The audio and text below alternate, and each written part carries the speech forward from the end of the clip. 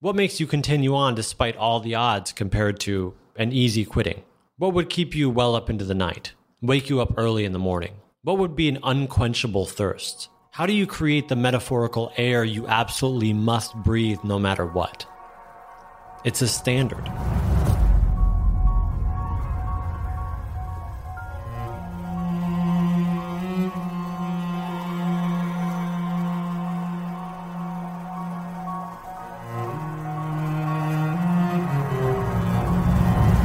The average CEO reads 60 books per year, and many attribute their success to this habit of constant learning. This is the difference between those who actualize and those who fail. This automation of their learning, this 1% better every day. On the MentorBox podcast, we're making it easy for you to build and maintain that same habit, the same type of constant lifelong learning as those CEOs, simply by listening to this podcast. Make sure to subscribe to us on Apple Podcasts or wherever you like to listen, and tune in for new episodes every Monday, Wednesday, and every Friday. And if you want to dig deeper into what our incredible guests teach, make sure to go to mentorbox.com and become a member today.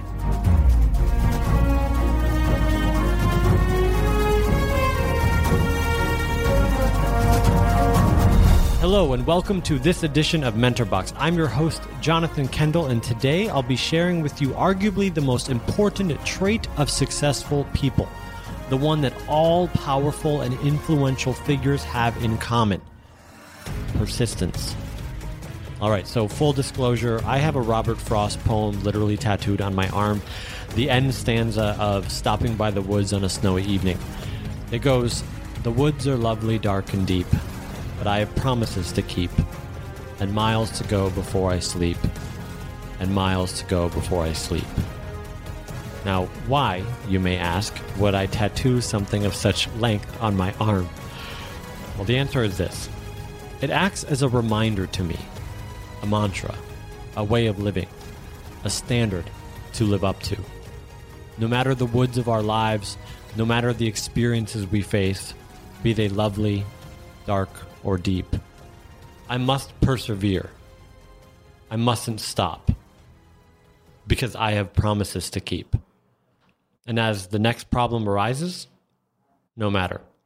I still have miles to go before I sleep. And then, how about another? Miles to go before I sleep. Another Frost quote is this one: "The best way out is always through." Obviously, he was pretty obsessed with persistence, the keep on, keeping on of life, and existential tenacity. And thus, I've tattooed it on my arm. Make me a persistence expert, this does not, but it does, I hope, prove my seriousness in the lesson to come. Because here's the thing, persistence is really just a fancy word for setting standards for yourself. On the surface, it's all about not giving up. I say that in quotations, not giving up. Because although that sentiment is great, you definitely shouldn't give up, it's so non-specific to render its meaning basically mute. We've heard it so much that its meaning is now lost into the great noise of forgettable platitudes. Don't give up. Yeah, whatever, let me through. Point is that persistence isn't about upward ticks in motivation. It's not about rah-rah speeches before the big game. It's not about clawing when you obviously have to. It's about setting incredibly clear standards for yourself and then refusing to live below those standards, which may seem a bit confusing. So let me articulate it this way. Imagine you're in a knock on wood, terrible situation where someone said that if you didn't run a marathon tomorrow, something bad would happen to someone you love. Knock on wood again. What would you do? Well, I think it's obvious. You'd run the damn marathon, which I know sounds crazy, but what is the alternative? You'll be crazy tired, depending upon how much you run already, somewhere along the way, of course. Your body will want to quit. Your mind will want to quit. And yet, despite your lack of training, you would persevere. You would persist despite the pain, despite the anguish. You would go so far beyond anything that you ever thought immediately possible because the stakes were so high, because you set an unbreakable standard for yourself. If you try to run a marathon and you quit halfway through and nothing of consequence happened, Well, then why not quit, right? Maybe a bit of a bruise to your ego, but nothing too big. You weren't training anyways. So what's the difference there? What makes you continue on despite all the odds compared to an easy quitting? What would keep you well up into the night? Wake you up early in the morning? What would be an unquenchable thirst? How do you create the metaphorical air you absolutely must breathe no matter what? It's a standard. Tony Robbins, the self-development guru of our time, famously talks about this sentiment. He's often asked, how are you like that? How are you always positive, successful? Do you ever have a bad day? And his answer is always the same. You think I was born this way? I made this guy, he says, pointing his thumbs at himself. And that's absolutely 100% true for everyone, at least everyone listening to this podcast. If you have a computer or a smartphone, the internet, can speak and understand English at this level and are aware of the MentorBox podcast enough to listen to it right now, then your life is your decision. It's a series of choices. It's a series of demands you make upon yourself. It's a standard. See, here's the thing. Your instinct is to resist this idea because it is so much easier to just blame everyone and everything else on everything that happens to you. Super easy, super incredibly, obviously easy. Everyone does it all the time. What's difficult instead is to figure out how everything is your fault, how everything is a standard that you set for yourself. If you're late all the time, that's your standard. If you're always 10 minutes early, that's your standard. If you wake up whenever, that's your standard. If you wake up early to go to the gym, that's your standard. If you're okay with making $50K a year, that's your standard. $100K, that's your standard. $1 million, that's your standard. If you're okay with working for someone else, for example, your standard. That you must work for yourself, standard. That you take public transportation.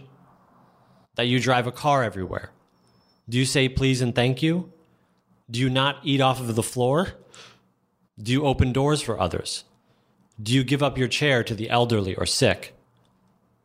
Would you ever kill an innocent person? No?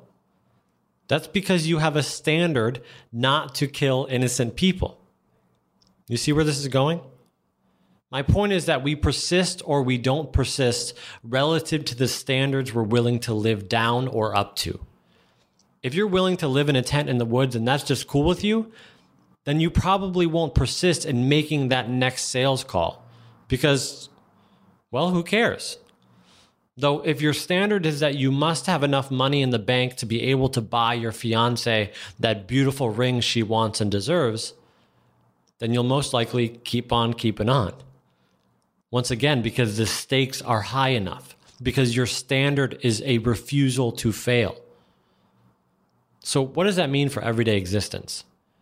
It means that if you want to persist, you need to set a standard for yourself so high that anything below that standard is not even a possible option. Because wherever you are and whatever you do, whether you persist or whether you fight on, it's all up to you. It's whether you're okay with your reason for not persisting. Yeah, I stopped halfway through. Yeah, I could have finished, but I hit a snag. Yeah, I was doing well, but then the market crashed. These are stories you tell yourself when the stakes aren't high enough. Remember, if your family's health was on the line, hitting a snag is a quick sidestep, nothing to worry about. In fact, one of my favorite stories I've ever heard was from one of my virtual mentors, Brian Johnson. He talks about how heroes don't sidestep lizards. They don't get upset about today's bump on the road. Instead, they slay dragons. So, are you going to slay a dragon? Will you set a standard for yourself so high that there's no room for failure? Because if you do, then persistence will become irrelevant. The ups and downs of motivation, a distant memory. The inspirational speeches of don't quit, completely unnecessary. Because persistence is great, but what's greater is doing something so important that you don't need it anymore. Because now it's just who you are. How did you get to where you are? they'll ask. And you'll proudly answer, thumbs pointing back at yourself, I made this person. Thanks for listening.